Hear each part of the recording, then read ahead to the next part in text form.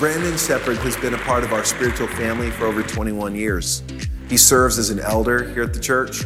He and his wife, Emmy, have launched Mission Marriage, a ministry that helps couples in their journey right here at Mid-Cities. He has 4 incredible kids, Luke, Andy, Ella, and Sarah. I can tell you many stories about Brandon. We've been friends for a long time. But one thing I think you need to know that might be unique to him and probably unique to anyone else that's in the room.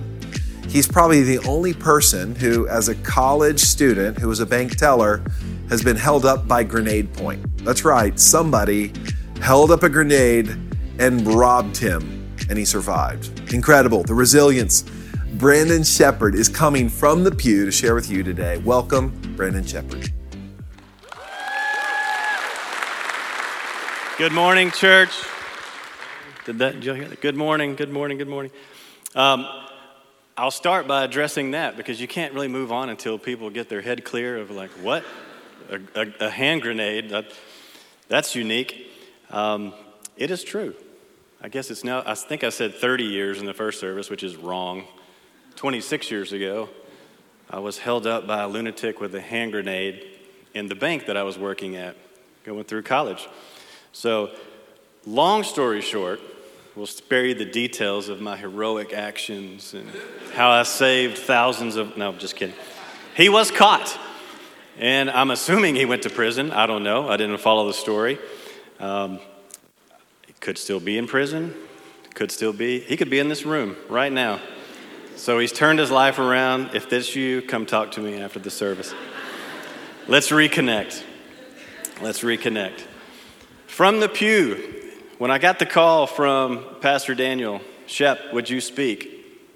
This is the series we're thinking about doing. This is what we want people from the pew to talk about how God has shown up in their life, what he's done for them, what he's done through them, what he's going to do through them.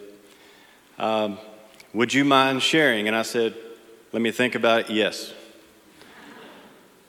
Normally that would not be my response. I don't like being in front of people. I'm not scared to speak in public. The last time I spoke behind a pulpit, I was y'all's age. I was in high school. I can't even remember the year I was in high school, but it was Youth Sunday. Brandon, you're preaching. Great.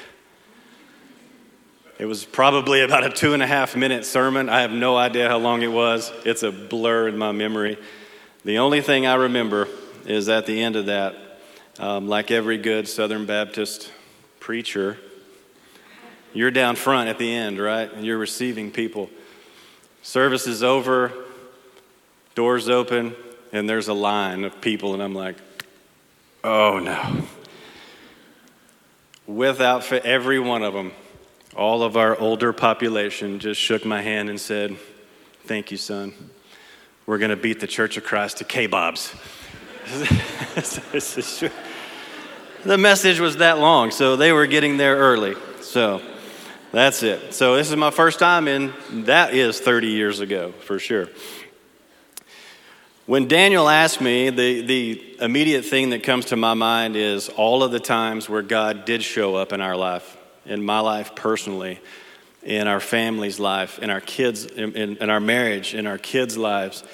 Other people in this church that we have linked arms with and that we've held and we've cried and we've laughed and we've seen all of those things, multiple things come to mind.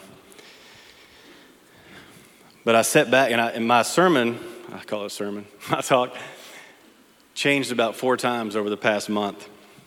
And I feel like where God landed me was I want you to talk about the sum of the parts and not just one sliver of it. I've had great times. I've also had times of disappointment. I've had problems. I've suffered loss. We all have. God said, I want you to talk about the sum of the parts. And the sum of the parts for me is God is good. God is good. God is good. And so what I want to do, I want to spend a little time on that this morning. And so the old teacher in me could actually see my classroom. I can't see you, so we can't be interactive in a room this size. So I want to start this way. I want you to close your eyes. Everybody just close your eyes. And I just want you to picture God. I just want you to think about God. God is a good father. What does God do for his kids, for us? Are you thinking about things like he loves us, right? He saves us. Oh, he provides for us. He's protected me, so he protects us, right? He's taught me, he's grown me, he's equipped me. He blesses me. He restores things that I've messed up. He has set me free from different things and many other things. So open your eyes now. I hope for many of you that was a very easy exercise. That it's easy for you to think about God and his goodness. For others of you, I know it probably wasn't that easy. It probably wasn't that easy because your experiences were probably different than mine. Here's the testimonial part of my message today. When I talk about the sum of my parts, it is this. It's easy for me to grasp the goodness of God because I had a good father. It's easy. It was very, very easy for me. I had a great family. My father and my mother would do anything for us. And they sacrificed a lot for us. And so when you say the goodness of God, got it. When I read about the goodness of God, got it. There's no question. I don't have to think twice about it because I experienced that. So my family growing up was, I used the term leave it to Beaver this morning in the first service. It wasn't quite like that, but it was close. So my family growing up was that way. My family now, those of you that know my wife, Emmy, know that I married up. Don't laugh, Judy. That's because she knows it's true. I married up big time in every aspect of life. From the beauty to the inside to how she does ministry blows me away every day. I'm married up. And so when you talk about goodness, I see goodness every day in our marriage. So there's an example there. I have 4 amazing kids. You saw the picture of them. Man, they're good looking, but they got a good looking mom. So that's easy. They are amazing. We have been blessed by them. Doesn't mean they didn't mess up or have some blips in the radar. They are a blessing to us, a blessing from God. And you saw an extra one in there. That's because our oldest, Luke, is getting married. So that was his fiance, Sarah. All right. For those of you that had a difficult time in our little exercise a few minutes ago, thinking about the goodness of God, I want to encourage you a little bit.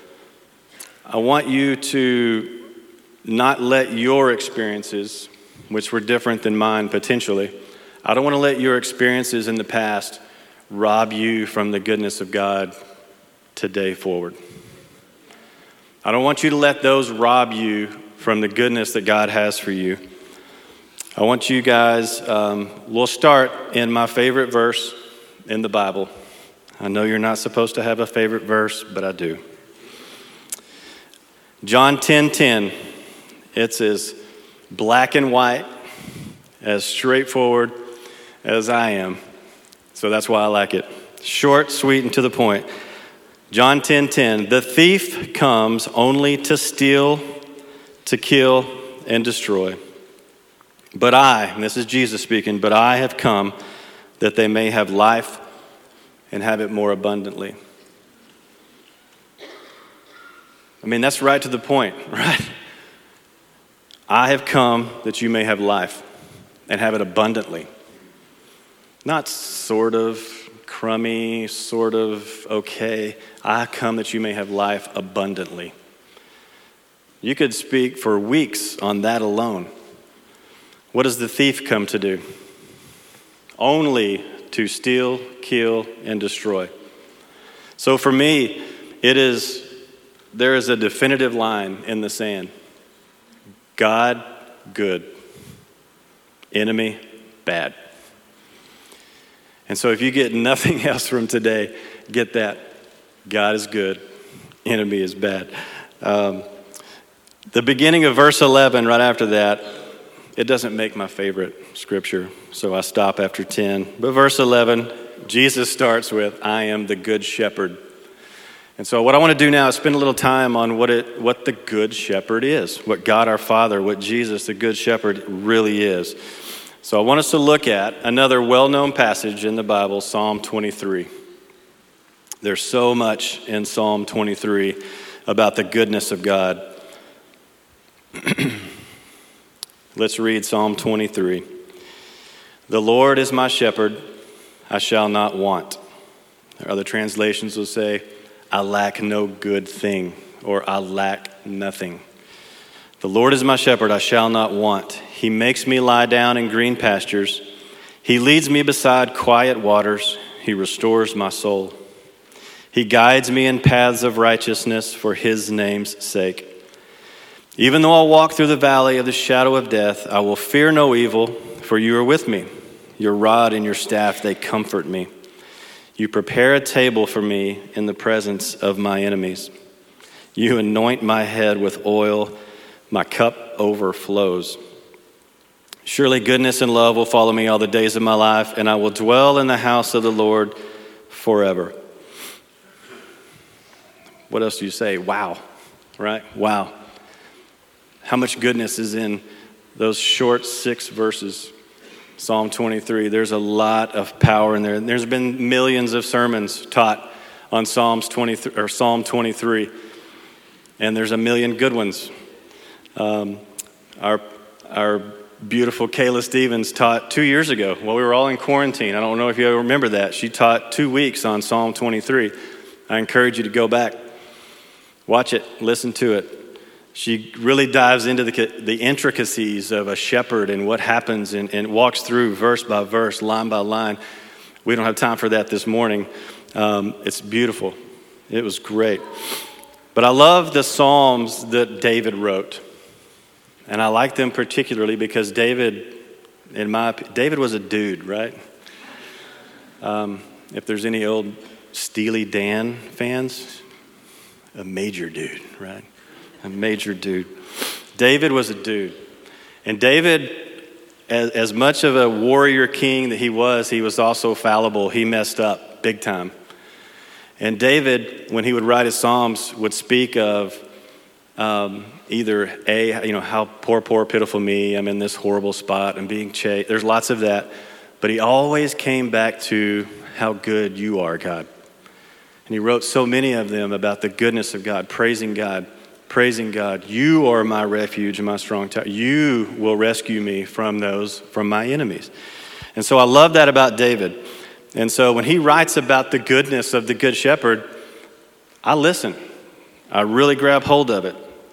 And so what I want to do, dive into this very quickly and refer back to our visualization just a few minutes ago. Verses 1 through 3 say this: the Lord is my shepherd, I shall not want. He makes me lie down in green pastures. He leads me beside quiet waters. He restores my soul. He guides me in paths of righteousness for his name's sake. And when you read those 3 verses, think back to some of those things you thought about just a few minutes ago. What do you see in those 3 verses that match some of the things we thought about, right? You see provision, God providing. You see God leading. You see God restoring. You see blessing. You see security, right? The sheep are secure because they're in green pastures and beside quiet waters. You see all of that in those first 3 verses, things that a good father does for us. Something else you'll notice about the first 3 verses is, where is the shepherd in these scriptures? I see the shepherd before the sheep, right? He's in front of, he's leading. You see that where he is positionally. He's preparing a spot for them, for us, providing, equipping, and blessing. Verses 4 and 5 take a little different position and a different turn for us. And praise God, these are in here because I think a lot of us go through this. Verse 4, even though I walk through the valley of the shadow of death, Doesn't sound very good, does it? I will fear no evil, for you are with me. Your rod and your staff, they comfort me. You prepare a table for me in the presence of my enemies. You anoint my head with oil, my cup overflows. Oh, I love that verse. There's so much in the anointing. You anoint my head with oil and my cup overflowing. I couldn't preach for weeks, but Daniel could. Thinking back to our visualization, what do you see in these verses? You see protection, right? You see saving. You see abundant blessing again. You see favor and position, promoting you in front of your enemies.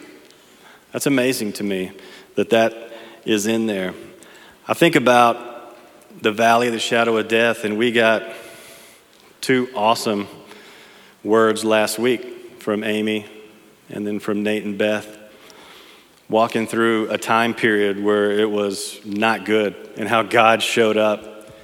And where was God during that? He was right beside them, right? So now we see God in verse 4 and 5 positionally. He's beside us. He's before us. Verses 1 through 3, now he's beside us. He's right there with us. So verses 4 and 5, we see God beside us.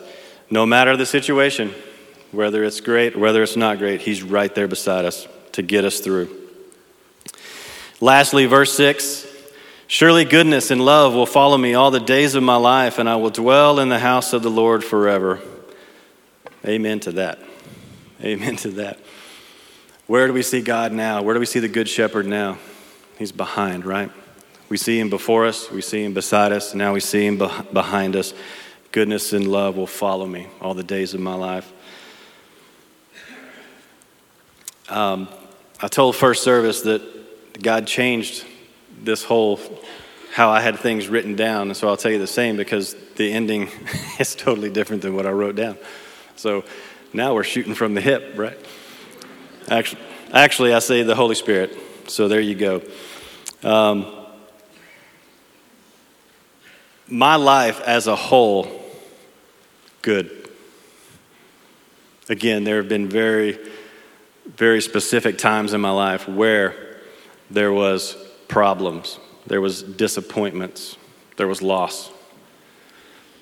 And so even though I see those things, I look at the whole and I know it was good. And it's easy for me to grasp the goodness of God. But I know there's some of you out there that go, that's cool, man. But you didn't grow up where I grew up. And you didn't grow up with the family that I grew up in, or the lack of family that I grew up in. So when you say the goodness of God, I struggle with that. I know what the Bible says about it. I'm not sure I'm there, right? Let's get real. There's many of you out there like that. And so God directed me to Mark chapter 9. And it's probably not on the screen because the guys didn't know to put it up there. But in Mark chapter 9, there's a dad who has a son who is possessed by an evil spirit. And the spirit is wreaking havoc on his son. And obviously, he's heard about Jesus, this man named Jesus. And so they're going to go. Let's go to Jesus, right? What else are we going to do? And in verse 22, the dad runs to Jesus and he says, but if you can do anything, take pity on us and help us. Is that real? I mean, is that like, you don't really know for sure? You just say, if you can, will you take pity on us and help us? There's a level of faith there, but there's also a lot of doubt in that question, right? There's a lot of doubt. I love verse 23, what his reply is, and it's just as real. He looks at him and says, if you can, question mark. Right? How dare you question if I can? Like that's kind of how I imagine it. Like maybe the chest came out a little bit. If I can. But Jesus is real. He's one of us, right? He was fully man, fully God. And then he says, everything is possible for him who believes. Everything is possible for him who believes. And so the realness of Jesus comes right back to the dad who's coming to him. And the dad is, again, very honest. He says, I do believe. Help me overcome my unbelief. Right? So some of you out there right now hear the goodness of God. Oh, God's good, God's good. Sure, that's what you say. Wasn't that great for me? But I read it, and I sort of believe, right? So I'll go ahead and put one foot in. All right, I believe. But dude, you don't know about my life. You don't know where I came from. So I'm here to tell you, God knows exactly where you came from. And so what I would say to you with one foot in, I believe, but help me with my unbelief.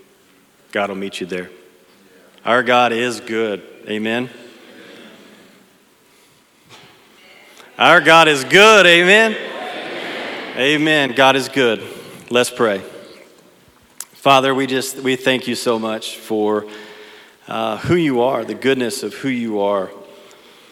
Lord, and how you desire a relationship with us and how you desire to take us in your family as your children, Lord, to bless us, to save us, to honor and protect and save and provide and rescue and redeem, all those things that we've talked about, Father. We know that is who you are, definitively that you are good.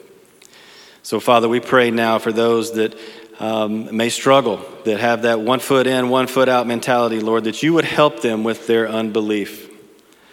Lord, that you would meet them where they're at. As they're honest with you, we know you will meet them. So, Father, we pray for them now that you would help them with their unbelief so that they could grasp the full goodness of who you are. So, Father, thank you. We honor you. We love you. We praise you through the name of Jesus. Amen.